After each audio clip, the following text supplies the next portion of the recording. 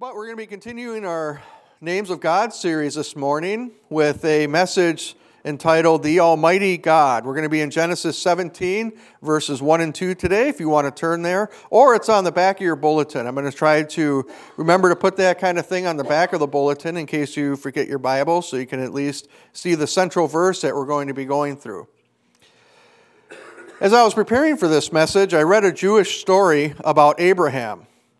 And it said that Abraham was born under the name of Abram in the city of Ur in Babylonia in the year of 1948 from creation. So he was born 1,948 years after creation, and the Jewish people have very very accurate records of this from the biblical perspective. For us, it would be around 1800 BC. He was a son of Terah, and Terah, his father, was an idol merchant. He would make idols and sell them to people and, promise different things. If you worship this idol, it'll give you good crops. If you worship that idol, it'll make you rich and all that kind of stuff. But from Abraham's early childhood, he started to question the faith of his father, and he started to seek the one true God. And he began to believe that the entire universe was the work of a single creator, and he began to teach this belief to others. Abram tried to convince his father Terah of the utter folly and stupidity of idol worship. So one day, Abram was left alone to mind the store, and he took a hammer and he smashed every single idol in the store except for the biggest one. He took the hammer and he put it in the hand of that big idol. His father, Terah, came back and saw the destruction and said, Abram, what happened? What happened? Our livelihood, it's just ruined. And Abram said, well, Father, the idols started fighting with each other. And they just smashed each other all up until the biggest idol grabbed a hammer and smashed every single one of them, and now he's the only one left. And his father said, don't be ridiculous. They're just statues. How could this statue do anything like that? And Abram said, exactly. Why do you put your faith in a work of stone? Today, we're going to look at another event that happened in Abram's life, one in which Elohim God reveals another one of his names to Abram. But God doesn't use the name Elohim here in this story. He introduces himself as El Shaddai. El Shaddai in the Bible means God Almighty. So why did this change? Why didn't God continue to just simply use the word Elohim to describe himself to Abram and describe himself to us? Why did he change his name? Why did God have to show another side of himself to Abram? Let me bring you up to speed of why God is doing this and revealing himself this way in Genesis 17, which we'll read in just a moment. But to do that, we have to go back to Genesis 15. In Genesis 15, Abram's sitting outside one night, contemplating the future. At this point in his life, he's almost 80 years old, and his wife Sarai has never borne him any children. And he's sitting there thinking about the future. And according to the rules of his culture, if he dies without an heir, without a natural-born heir, then all of his possessions, all of his family name disappears, and it all goes to his head servant. This is weighing very heavily upon Abram's heart. And God shows up and tells him that Sarai will indeed become pregnant and will have a son that will become his heir. Abram, to his credit, even though he's 80 years old, believes God. And that belief becomes a foundation of our faith, that our right standing with God, our righteousness before God, is dependent upon our faith in the Lord. The exact quote from Scripture is that Abram believed God, and God credited to Abram righteousness, or right standing with him. So Abram believes that God is about to give him a son. Now, if we were to translate this from the Bronze Age into today's age, it would have looked probably something like this. He would have gone in and said, Sarai, God said, we're about to have a son. They both would have gotten on their phones and updated their Facebook status. We're about to have a baby. Sarah would have had some sort of picture of her holding her belly with her gray hair and going, I'm about to have a son, with Abram's beaming right next to her. People would have liked their status. They would have shared their status. They would have just put it all over the internet. They're about to have a baby. They'd go to the mall or they'd go to Walmart. They'd purchase a crib. They'd purchase baby clothes, pacifiers, bottles, diapers. They'd be posting all kinds of pictures of those things, and their extended family and friends would be liking and sharing and commenting on their post. Sarah would send out an invite for her baby shower and make sure she's registered in all the stores. Abram would go and build a tent for the baby that would attach to their tent, so they would have a baby room and get ready for this child that's coming. Then a few months goes by. That excitement kind of dies down a little bit. And they notice that Sarai's belly really isn't getting much bigger. They try again, and nothing happens. A year later, Facebook sends them a reminder of what they posted last year, that they were expecting a baby. And it hurts a little bit. Their friends are starting to whisper a little. But still, Abram and Sarai believe what God has told them. Another year passes, and still no child. Dust is forming on the crib, and the bottles they bought need new nipples after sitting so long in the desert heat. But still no child. Another year goes by. The clothes they bought are now faded and they're going out of style. Still no child. Another year goes by. Still no child. They will never admit it to their friends, but a quiet desperation is starting to set in. People who commented on their original posts are whispering that, well, Abram and Sarai, they're getting a little old, and maybe they're kind of hearing things that aren't really there. Another few years goes by. Sarah's despondent. She's completely lost the idea of what God has told them. Completely lost faith.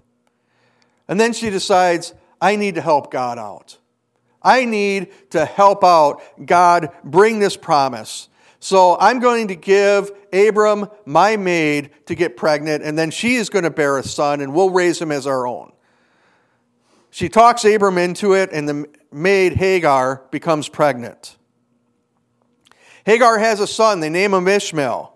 And after the child is born, Sarai sees all the attention that Abram is paying to his son. Sees the way that the household looks at Hagar as being Abram's first wife now. And she begins to resent them both. So Sarai gives them an ultimatum. They need to go. You need to get rid of these people. You've made my life miserable through this. Poor Abram. He doesn't know which way to go at this point. So Abram does what she wants, banishes them both into the wilderness, but God intervenes and they come back. And at this point, there's an uneasy peace in the household. And that's where we pick up the story now. 10 long years after God made Abram a promise. Genesis 17, verses 1 and 2. When Abram was 99 years old, the Lord appeared to him and said, I am God Almighty. The Hebrew there is El Shaddai. I am El Shaddai. Walk before me and be blameless. I will confirm my covenant between you and me and will greatly increase your numbers. And Father God, we thank you, Lord. We thank you for your word. We thank you for the truth that we get to mine out of it. And I would ask, Father, on this Pentecost Sunday, that we will see you once again as our all-sufficient, our all-powerful, and our almighty God. Because if we have the correct vision of you, then we will love you, we will trust you, and we will have faith that you have everything in our life under your control. And we won't even mind giving you that control. So, Father, be with us this morning as we study your word. In your name, amen. Now, it's been over 10 years since God first made Abram this promise that his offspring would be greater than all the stars in the sky. 10 years. God gives a promise. He gave a promise to them.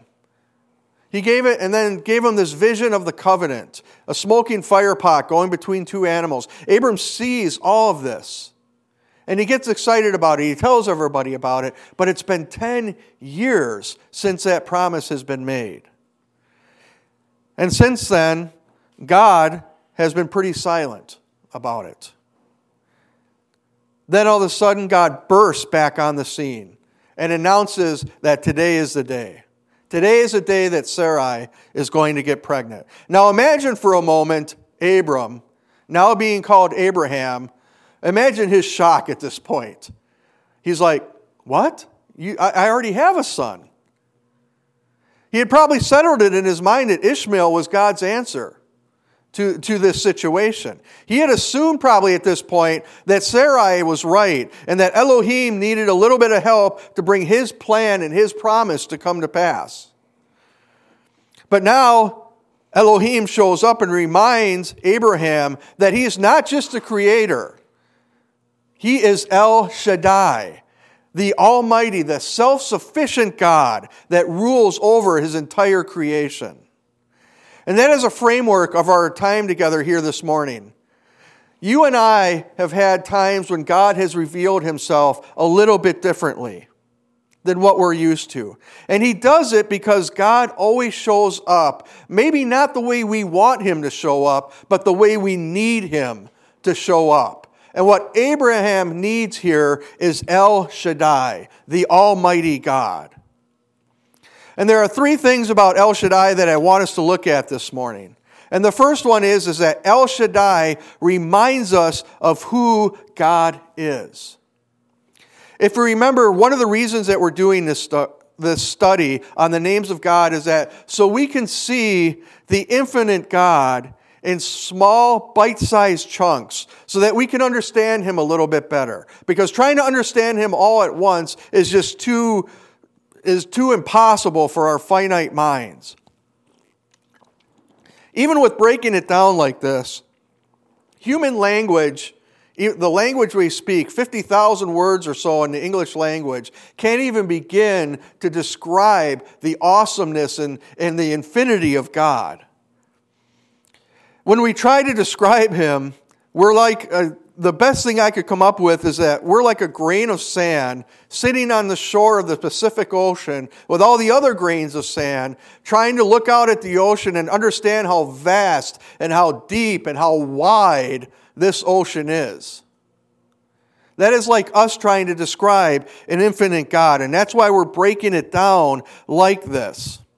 And because El Shaddai is so immense and so incredibly awesome, it can cause us to run down two trails of thought and belief that can be dangerous. And I want to bring those to you here this morning. The first one is that sometimes humanity runs the risk of bringing God down from his throne and down to our level to try to understand him. Like we try to make him human and ascribe to him human characteristics. The fancy word for that is an anthropomorphized God. It's a big word that means to just ascribe human characteristics to something that is not human, or someone that is not human, in God's case. And most often, people do this with animals, especially dogs and cats. You ever see somebody love their dog and cat so much and they say, this dog loves me so much, or he's mad at me right now, or he's happy right now, or he's this and he's that, and they're trying to ascribe all kinds of human emotions to us, and all the dog's doing is just wagging his tail going, can you pet me? Or women with cats, especially, crazy cat ladies. Not that my wife resembles that remark at all, but, crazy. She'll ascribe all kinds of weird emotions to cats. But people also do this with God. When I was a new Christian, I worked in what was called the recovery area of the electronics factory I worked in. And recovery did all the repairs. If a circuit board came back, needed a physical repair or a quick diagnostic test, that's something we did. The other thing we did is when a line ran out of parts on a job, the unfinished circuit boards would come to us, sit in bins until the part came in, and then we would put those parts in and ship them out. And I worked there with a very, very religious, very, very Catholic woman. And we would have some great discussions about God and about the differences in our two faiths. And one day I remember that I was going to lunch, and I said, well, aren't you coming to lunch? And she said, well, I'm fasting today because it was a feast. I don't even remember which one it was. I think it was one of the feasts about Mary. And she said she was going to pray through her rosary during lunch. So I said, okay. And I went to lunch, and I came back, and she's still praying through her rosary until the bell rang, and then she went back to work. And so we started talking about that. Why do you pray to saints, and why do you pray to Mary when we have direct access to Jesus? I don't understand why you do that. And when I consider these kind of things, I try to think about it from whatever the theological truth is over here, because you have what is true, and then I come over here to the pragmatic and philosophical side and say, okay, how does this work out from a practical perspective? So I said, well, so we're going to pray to Mary. Is Mary omniscient? In other words, does she know everything? And she said, well, of course not. Only God knows everything. That's okay.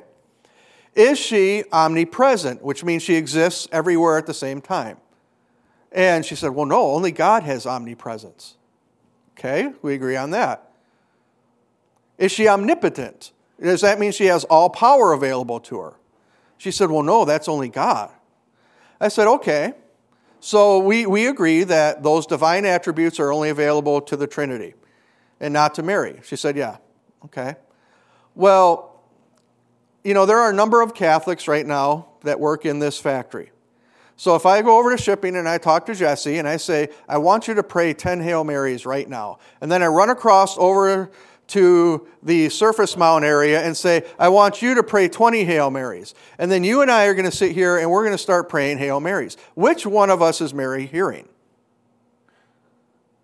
I said, does she have voicemail? Does she have some type of answering machine? And you could see the look on her face and go, I don't know. And she changed the subject. And I don't say this to mock Catholics or to mock this woman. She was a sweet, wonderful woman. I still have the pen that she gave me when I graduated paramedic school and left that job. And as I said, I don't tell that story to mock her or mock Catholics' beliefs. I tell it to show you how sometimes we can try to bring God down into a way of thinking that is not accurate at all and takes away from His glory and thinks that we can fit Him into a little box that makes sense to us, but really doesn't allow God to be God. And lest you think I'm just going to pick on Catholics, we do this also in the Pentecostal church. The Word of Faith movement is a great example. We think as long as we have enough faith, as long as we say the right prayer and find the right way to pray, or we point to a verse in the Bible and we open our Bible and say, well, God, it says right here you have to do this, so it's like we can grab God's arm and twist it behind His back until He gives us what we want. That's what the Word of Faith movement tries to do. And friends, God is El Shaddai. He is the Almighty, omnipotent, omniscient, and omnipresent God. Amen. Consider this with me. If God were capable of having a small thought, that smallest thought that God would have would be greater than the sums of every thought ever thought by anything ever created from the past to the present to the future. And that's just a small thought. To think that we can pigeonhole Him into a course of action is foolishness to the extreme. Today, we hold in our hand 66 books that God supernaturally brought together to explain to us how and why He does what He does, who He is. And I love this book. It's said that the Bible stands for basic instructions before leaving earth. But this Bible could not possibly contain everything that God is. It gives us the basics to understand who He is and how we are to relate with Him, and His plan of salvation, and then the utter and complete depravity of man, the need that we have for a Savior. and the future that we get to have with Him if we continue on in our faith. There is another extreme out there, and that is to believe that God is unknowable. And this is a view that God is so vast, so unfathomable in His ways, that we have to have just kind of a fatalistic mindset about how He operates. This is a view of Islam. Do you know that people in Islam have no idea if they're going to go to heaven? The only way that they think they can go to heaven is through it's kind of actually a twisted view of their Quran that says that if you kill yourself in the service of a jihad, that you automatically go to heaven. It's actually not quite written that way in the Quran, but it's a twisted way of looking at it. They don't have that kind of view. They have this view that says God's going to do what God's going to do, or their God called Allah, which is simply Farsi for God, that their God, Allah, will either allow you to enter heaven or not allow you to heaven. Depends on, I don't know, what mood he's in that day. But this is their view. Interestingly, some Christian sects also view this, and people who are considered hyper-Calvinists, kind of like the Amish, they also have this view that God is going to do what God is going to do, and they simply accept everything that comes to them as this is from God. Obviously, we don't have that view in this church. We believe that God is good. We believe that God cannot nor will not cause evil, but He will and can work within the free will actions of other people, even if they're evil, to bring about His will. So we can't charge God with evil, kind of like some hyper-Calvinists do. Those are the two wrong views. But the correct view is that God is knowable. And if we have no other evidence of that, if we have no other evidence or proof of that, is that He gave us Jesus. He sent Jesus to us to show us who He is. And that is all the proof that we need that El Shaddai wants to have a personal relationship with us. But He also gave us this Bible to show us who He is. And through studying it, through allowing it to penetrate our hearts, we are able to know who He is. And not only that, He gave us a member of the Trinity to live within us. And that is what Pentecost Sunday is all about, is celebrating the fact that part of the Trinity, part of the triune Godhead, God Himself lives within us and makes available to us His power for us to live a victorious life so that we can be His representatives on this earth. And El Shaddai wants that with all of us. He wants that kind of fellowship. But it's going to be done on His terms and according to His ways. And we have to have faith that even if we never understand the whys, even if we never understand the wherefores or why He moved in this situation or why this thing happened to us, we know this, that El Shaddai is a good God. Another way to see El Shaddai is that He is the all-sufficient one. Part of the beauty of the Hebrew language is that words can have multiple meanings depending upon the context, kind of like our English language. El Shaddai in the Hebrew means almighty or the all-sufficient one. Practically, what that means for you and me is that El Shaddai does not have to draw from another power source. There is no other power source other than Him.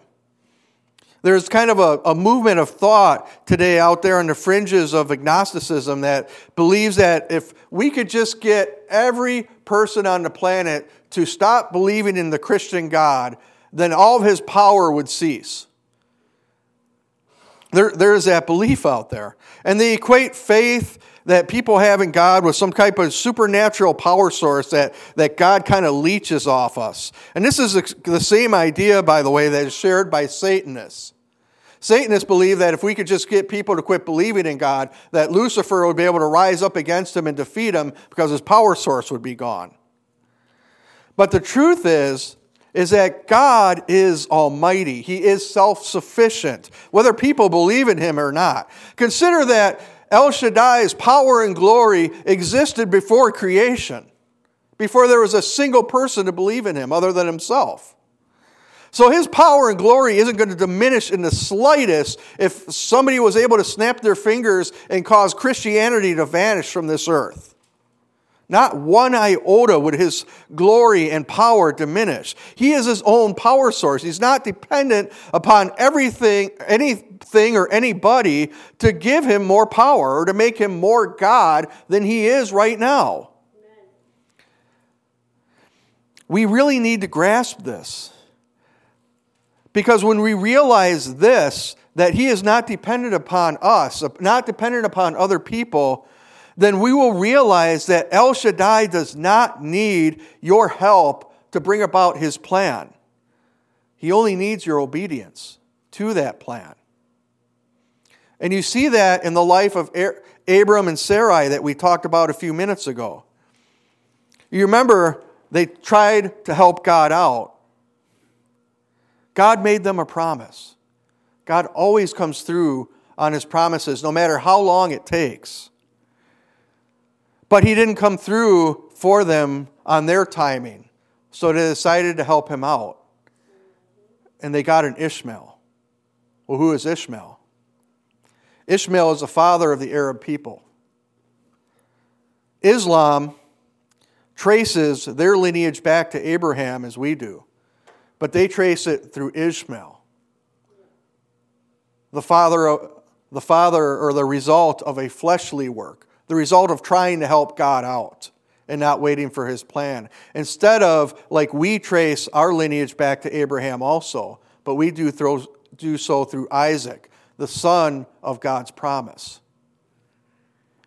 You see what happens when you try to help God accomplish his plan through your methods? What happened here? 2 millennia of war and destruction that still rage today. If El Shaddai has made a promise to you in your life, he is going to come through. It's happened in my own life. I've shared many times that God called me to the ministry with these words: "Study to show yourself approved, and I will make you a minister to my people." So I did that. I started to study. And then all of a sudden, even in the beginning of my studies, I hadn't even finished a course yet, and I start getting offers from churches to come and be their pastor. But God wasn't in it. And I'd argue with God. God, this door is wide open. They'll move me over there. I can, or stuff in town. Boom! I have an opportunity to go be a senior pastor. God must be opening this door. Trying to tell myself this. But I'd take it to God, and all I would get is silence. I didn't necessarily hear a resounding, "Thou shalt not take this church." But I did not hear him say yes. I did not have his presence in it. I did not have his peace in it. Therefore, I kept saying no. And over the years, senior pastor positions would be offered again and again. At least in 3 of those times, I was sure God was in it. I thought God was opening the door. Even to the point of about 3 years before I came here, of writing out my 2-week notice at my job. I had it typed up in a draft email to my boss, sitting just waiting to get the word. But God wasn't in it. And when I would take it to God, say, "Hey God, can they send like an approval letter here today? So I could get this email sent out? I have a schedule in my mind I have to keep here, God. I mean, come on, help me out here." And there would be silence. Silence can be the greatest tester of your faith. You know what silence does? It really purifies your heart. It purifies your motives. It exposes your motives. It purifies your heart to receive the Isaac that God so desperately wants to give you. But all too often we grow impatient, don't we? And we settle for an Ishmael. And I don't think that anything breaks El Shaddai's heart more than when people refuse to wait on his timing for his blessing.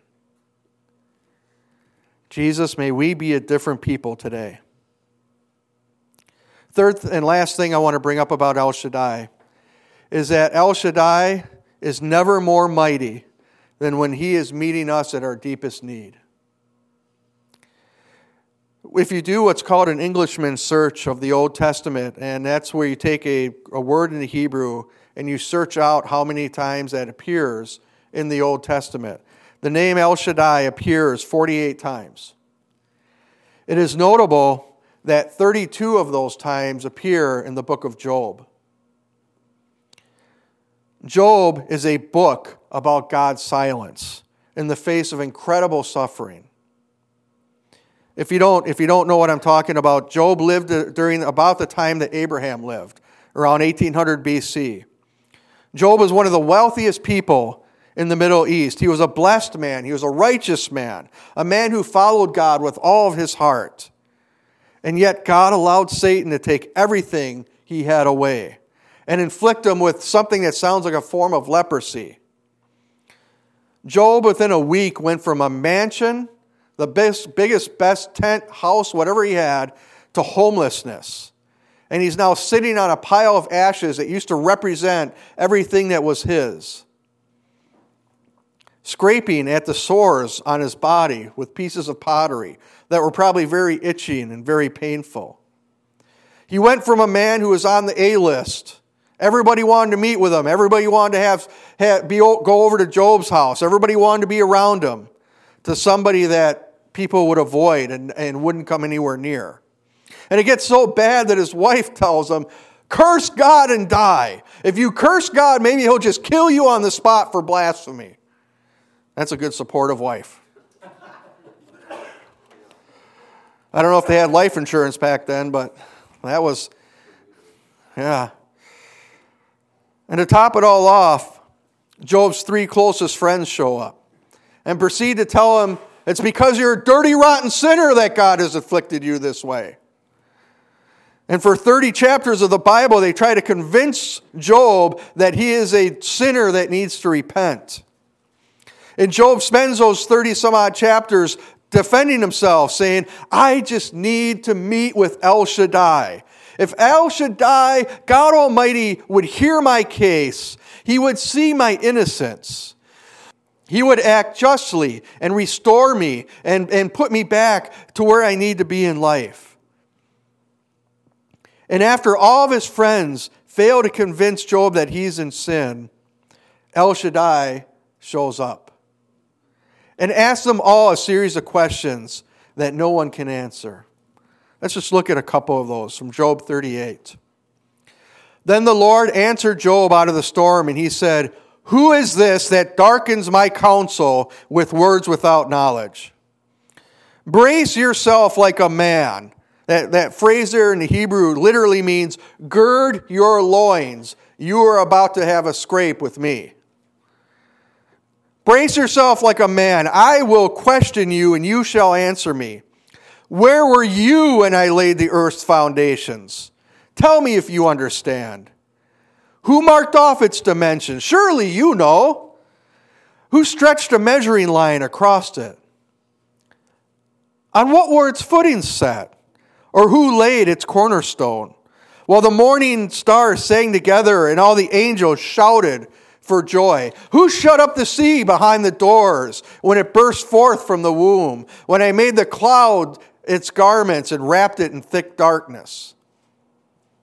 When I fixed the limits for it and set its doors and bars in place? When I said to the waves, this is how far you may come and no farther. This is where your proud waves halt.